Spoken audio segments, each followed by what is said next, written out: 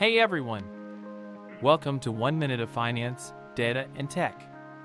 Today I'll talk about how gambler's fallacy affects your investments and keeps you away from smashing that financial goal of yours. Gambler's fallacy is a cognitive bias that affects many investors and traders. It refers to the belief that past events can influence future outcomes. This fallacy is often seen in the stock market, where investors make decisions based on past trends and patterns, believing that these patterns will continue in the future. To avoid this bias, investors should focus on fundamental analysis and research to make informed decisions and be aware of their own cognitive biases. Behavioral finance also plays a role, as it studies how psychology affects the financial decision-making process and how cognitive biases can lead to irrational decisions. Happy investing and follow for more 1-minute videos.